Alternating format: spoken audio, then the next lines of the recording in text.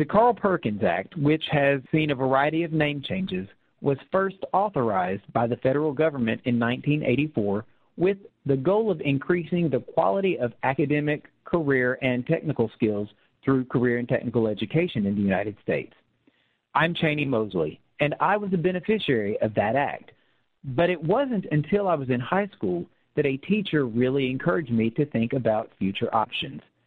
And while I've had a fulfilling career over the last 20 or so years, I can't help but wonder how my life might have been different if I had dreamed about my future work before high school. And that's why the Association for Career and Technical Education has developed a podcast series dedicated to middle school career exploration. Over 5 episodes, we will hear from a variety of practitioners diligently working in the space of middle school career exploration as they share their thoughts and ideas on why and how exploring careers in middle school is important to the development of adolescents.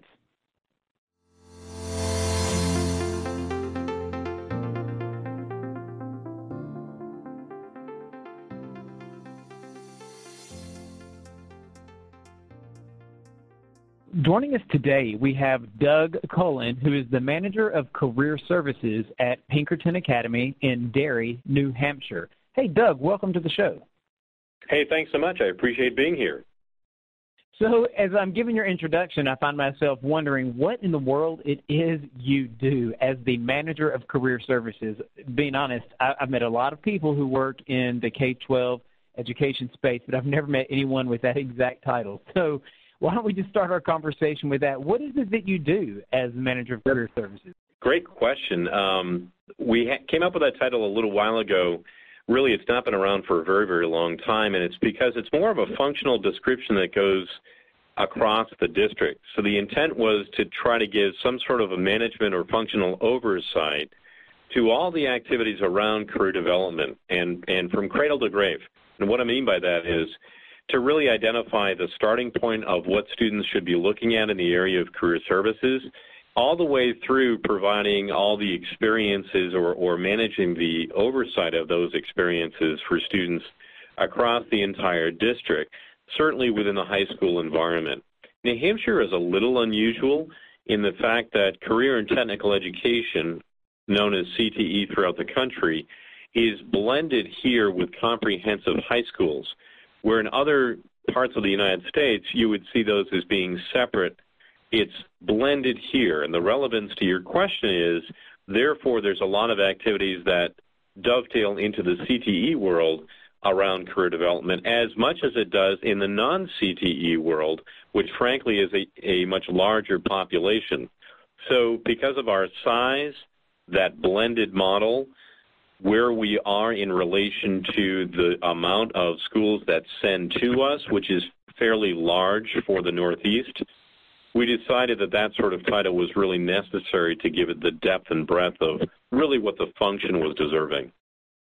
Okay, so you're more like a supervisor of the career experiences that students get to have, and it sounds like, I'm guessing you handle the logistics and the coordination and the oversight of all those different activities? Quite a bit of them, that's correct. Yeah, that really nails it. Okay, so the name Pinkerton Academy, I'm picturing something that is probably incorrect. So maybe you could tell us what Pinkerton Academy is, the students that you serve, what does that student body look like, what grades are they in, and some of the other demographics associated with the school. Yeah, happy to do that. So this particular area was fairly rural. It was an agricultural environment about 60 miles north of Boston that was set up in the early 1800s as being predominantly at that period of time a preparatory school to get young men, that's really what it was designed for, into the collegiate mindset of the time. Obviously, that's been migrated out and moved over the last several years, but since 1814, this has been really focused on what can we do to help students get a better experience, a more comprehensive experience, and better prepared for the occupations that were being designed. And obviously that just kept on changing over time. The demographics, Wait, can I interrupt you really quick? Did you say since 1814? We're the oldest private academy in the world. So, yes, I did say 1814. That's before the Smith-Hughes Act? Wow. Yeah, it was really going back there, and it was the Pinkerton brothers got together and said, we really need to do something. So two fairly affluent individuals that were very much part of our society in the late 1700s and early 1800s said, we need to build a school. We need to do something. We need to do a better job and really integrate the folks that are here into our society. So, yeah, I did say 1814. It is an odd conversation to be having.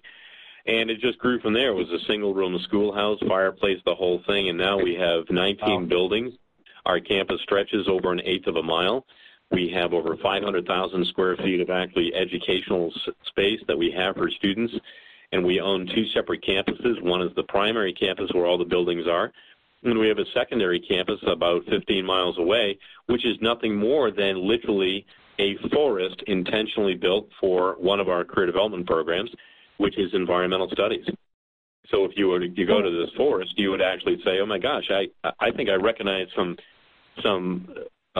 plants and so forth here that are not from New England area. You're right. It's actually a southern pine and a variety of different things intentionally designed to give students a career development experience, very cathartic, very deep, very rigorous, and to have them support areas and environments and plant life that is not indigenous to New England, so that way they could go throughout the country. Well, that philosophy is very much what Pinkerton Academy has been about for the last 200-plus years, which is to provide educational solutions, whether they are career-focused or not, in which they can actually use those skills and go throughout the world. And that's one of the reasons, frankly, that we're so large. What grade of students are you serving? 9 through 12. Okay, and so what ages does that typically involve? Well, an advanced student would come in around 12, 13, but normally that would be between the ages of 14 and 18, so fairly typical. And this is, as the name implies, a comprehensive high school. So it has the traditional academics you would expect to see in any sort of an academic environment, as well as many of the skills and now relatively new academics associated to a very advanced and very large career and technical education center. So we have 3,000, right now, as of last year, we have 3,373 students.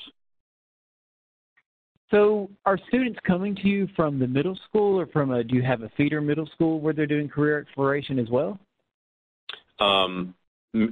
Feeder middle schools. So we have multiple middle schools that are in this environment, in this catchment area. We serve 5 different communities through the comprehensive high school and an additional 5 communities through our CT center. So that obviously equals 10 different communities that feed into this in a variety of different ways. So we have multiple middle schools that feed into us, as well as several smaller private schools, which would also be middle schools. And those middle schools, those students are able at some point to come to Pinkerton Academy and start engaging in career exploration before they hit high school? They absolutely do. In fact, we are putting together and have for a while had in place a bit of an oversight at the district level to make sure that many of our middle schools have a career development program in place, and they have the option, because we're very local control, they have the option of being to do whatever they want to do for career development, starting in the middle school at age, some start at grade 5, but with some newer laws that have come out specifically, for example, in the areas of engineering, we have schools that are starting to do the career development activities as young as 2nd grade. So that really gives students that cathartic experience and starts answering that question, not so much what do I want to be when I grow up, but it's more what's around me in the world and how do I relate to it. And then as they start to age and get into 5th, 6th, 7th grade, it continues the dialogue of what's around me, how does it relate to me, and specifically what sort of courses should I start be looking at to actually prepare myself, and what sort of experiences should I have even before I get to high school to help me answer those questions. Some of our middle schools have done an amazing job. They've brought in industry experts from all around New England, and have shown, quite frankly, almost at the high school level, starting in grade 7, what sort of things to start thinking about. So it's really been a remarkable experience to watch many of our middle schools really embrace the whole career development discipline and provide for students what I would consider to be fairly advanced, fairly deep experiences and Q&A towards answering that question, what is it that I'm interested in, and what sort of coursework should I start experiencing? And it sounds like you and your school have been pretty instrumental in that. And, you know, that's what this podcast series is dedicated to, the importance and the value of career exploration for students while they are in middle school. And so yeah, I guess I'm wondering how your school approaches career exploration at such an early age. So, you know, you're working with those middle school students before they get to high school to expose them to these options. So talk about your approach to that, maybe that partnership that exists there. It really depends on what the middle school has in place. If a middle school has very little in place, we'll actually go in and help them design a bit of a curriculum. For example, just one of the examples, we work with our local credit union, and we have for several years invited all of our students here on campus, all of our middle school students at the higher end, so 7th and 8th grade, for as many middle schools as want to come free of charge, we will have them come in and have a capstone experience in which they will actually identify and participate in a mock village sort of experience. And what I mean by that is students can spend anywhere from a few days to a few weeks identifying whatever curriculum, whatever sort of activities the middle school has in place. They identify a career path and down to identifying an occupation that looks interesting to them, including salary information. And then when they show up here on a given day, we've got an entire village set up for them to explore. So they have the opportunity to go spend money at the grocery store. They have the opportunity to go buy things at an appliance outlet. And then they participate in this entire cathartic experience in which they will actually see whether or not the job that they've selected, the amount of money that they've got, is that going to be good enough for the mock lifestyle that they are starting to explore? So it gives them that opportunity to actually go through and say, oh, man, I messed up. I got to go back and do this all over again. Well, simultaneously, during this mock village, we happen to have credit counselors that are here, ironically, from all the credit unions that participate. It's fully sponsored by our credit unions that are in our area. We have hundreds of students do it, and we are the largest institution, as well as this is the largest mock middle school career fair in the state of New Hampshire. We run it every year. That sounds incredible.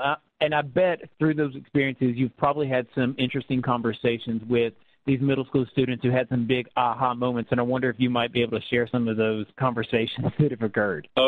It's absolutely, not only have we had the conversations, we've got it on film. So we have film of students that said, in fact, we have an incredible program here, a national program for juniors and seniors called the Academy of Business and Finance. And those are students that are really interested in exploring finance, banking, and all the associated occupations within that. So coming out of that program will be your future finance managers and other careers like that. So anyway, we have a student that's in that, and he said, I made the decision to become in this program and will become a finance manager because of this middle school program, and he's one of the career counselors. So he's sitting there really mentoring middle school students, telling them, this program made a difference in my life. Let me tell you about it. I can say anything all day long to a 13-year-old. I will never make the impact that that kid did. Yeah, no, that's because they're finding someone who looks or acts or talks like them, and so they're certainly building that connection. It's amazing. It's absolutely amazing. And the story keeps on going on. I mean, we have many, many experiences like that. Okay, so Doug, how did you get started with that? Talk me through the whole process of maybe starting to engage with the middle school in this. And I just want to be clear, that's only one of the things we've got. But to answer your question, really it was because the credit unions within our particular area were very, very interested and were spending money to try to figure out how can they attack, if you will, how can they reach into the families of their future spenders, of their future bankers, of their future customers. So they approached us, as they did some other middle schools and high schools, to say, how can we work together? Well, as the guy that was kind of overseeing a lot of the general career development activities that were happening within our district, I saw this as a no-brainer. like I was hearing about how this was actually making success throughout our state early on in its evolution. And I said, this is a program that we've got to embrace. So it was a very easy switch to flip to say, we should run this for the middle schools. Don't have the middle schools do it. We'll run it. Now I've killed about 5-6 birds with the same stone. I've shown these students a variety of different things. I'm connecting them to industry. We're teaching them financial literacy. And, oh, by the way, they're making their first foray into the high school, which, frankly, given our size, that's a bit of a challenge. You know, this is a rural area still in many cases of our city schools. It's rural for our state. So some of these middle schools are 50 kids, 100 kids, 150 kids. You come onto a campus that's 19 buildings with almost 3,400 students, it's very daunting. So if we can get them here early to help eliminate some of that fear and anxiety, that's another win for us. So that's why we got involved, and that's how we got involved. It sounds like a really efficient approach to getting students thinking about their post-secondary options.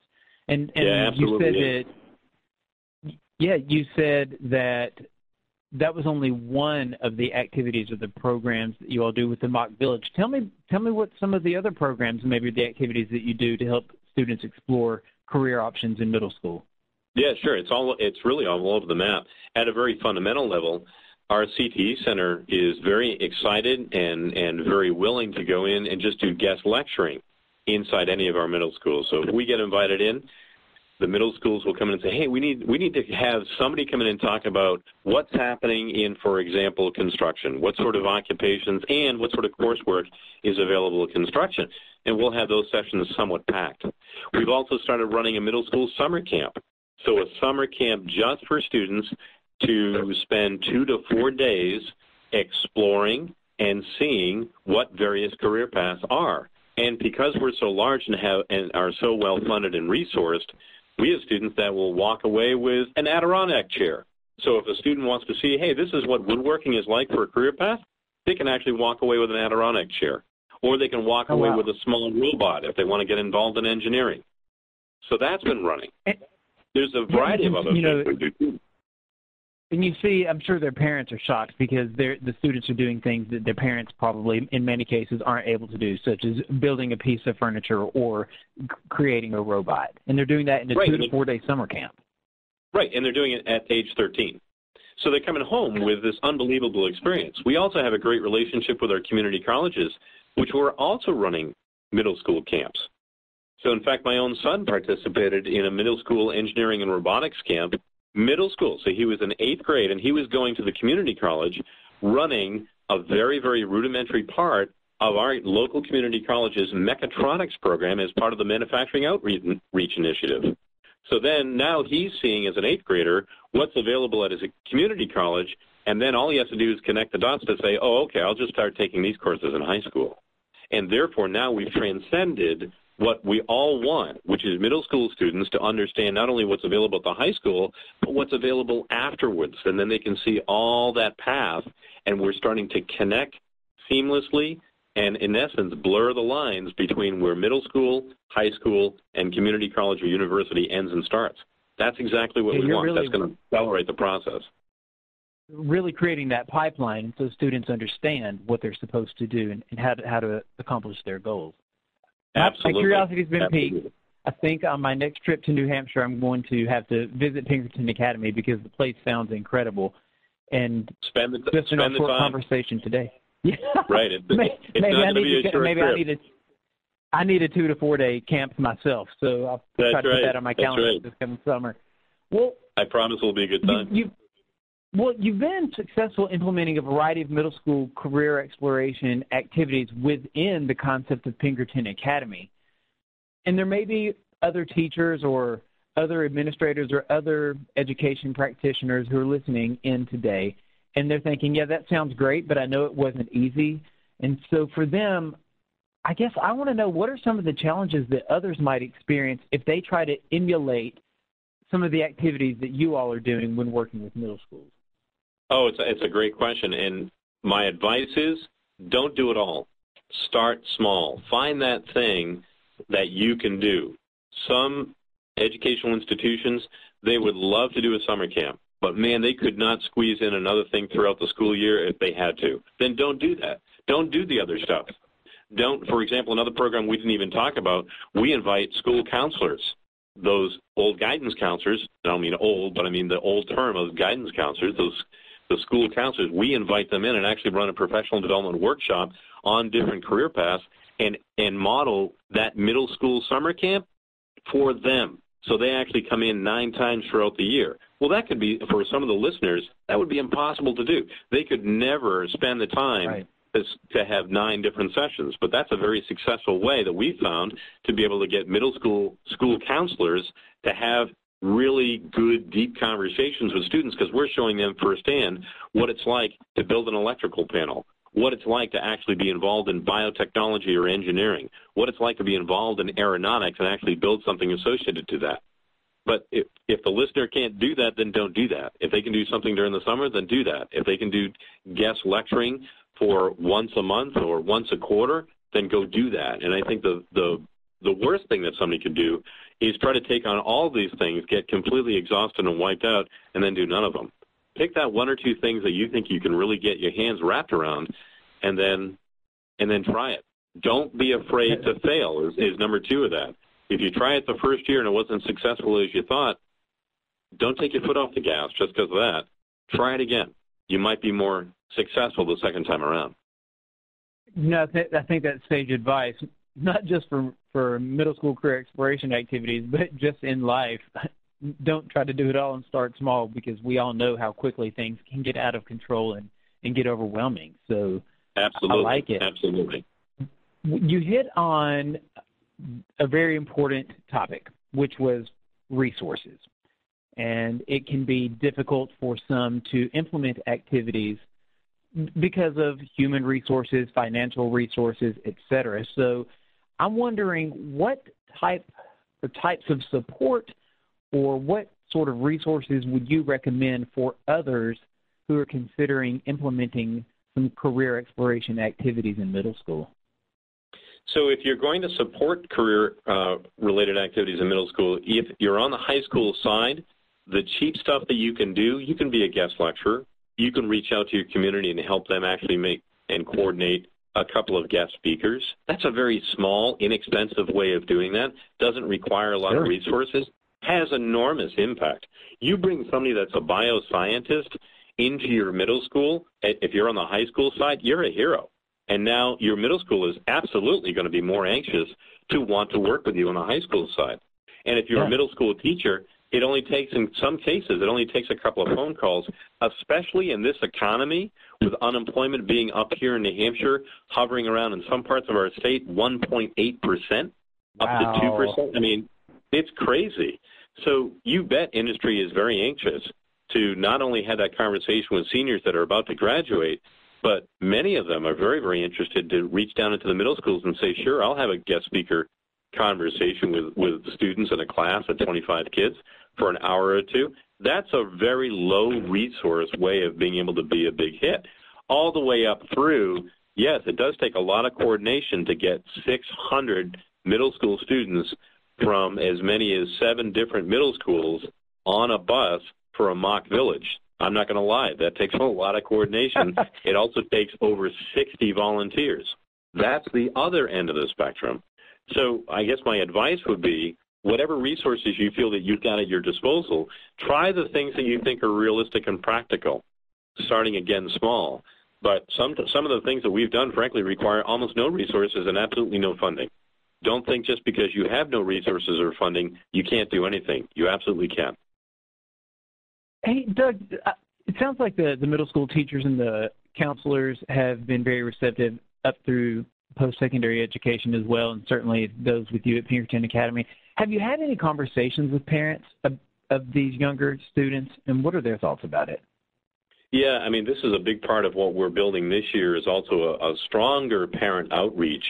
But frankly, a lot of the reasons and a lot of the pull, if you will, to build these programs came from parents. They came from parents saying, I wish we were doing more in the, and then fill in the blanks. I wish we were doing more with school counselors in the area of career development. I wish we could do more with industry.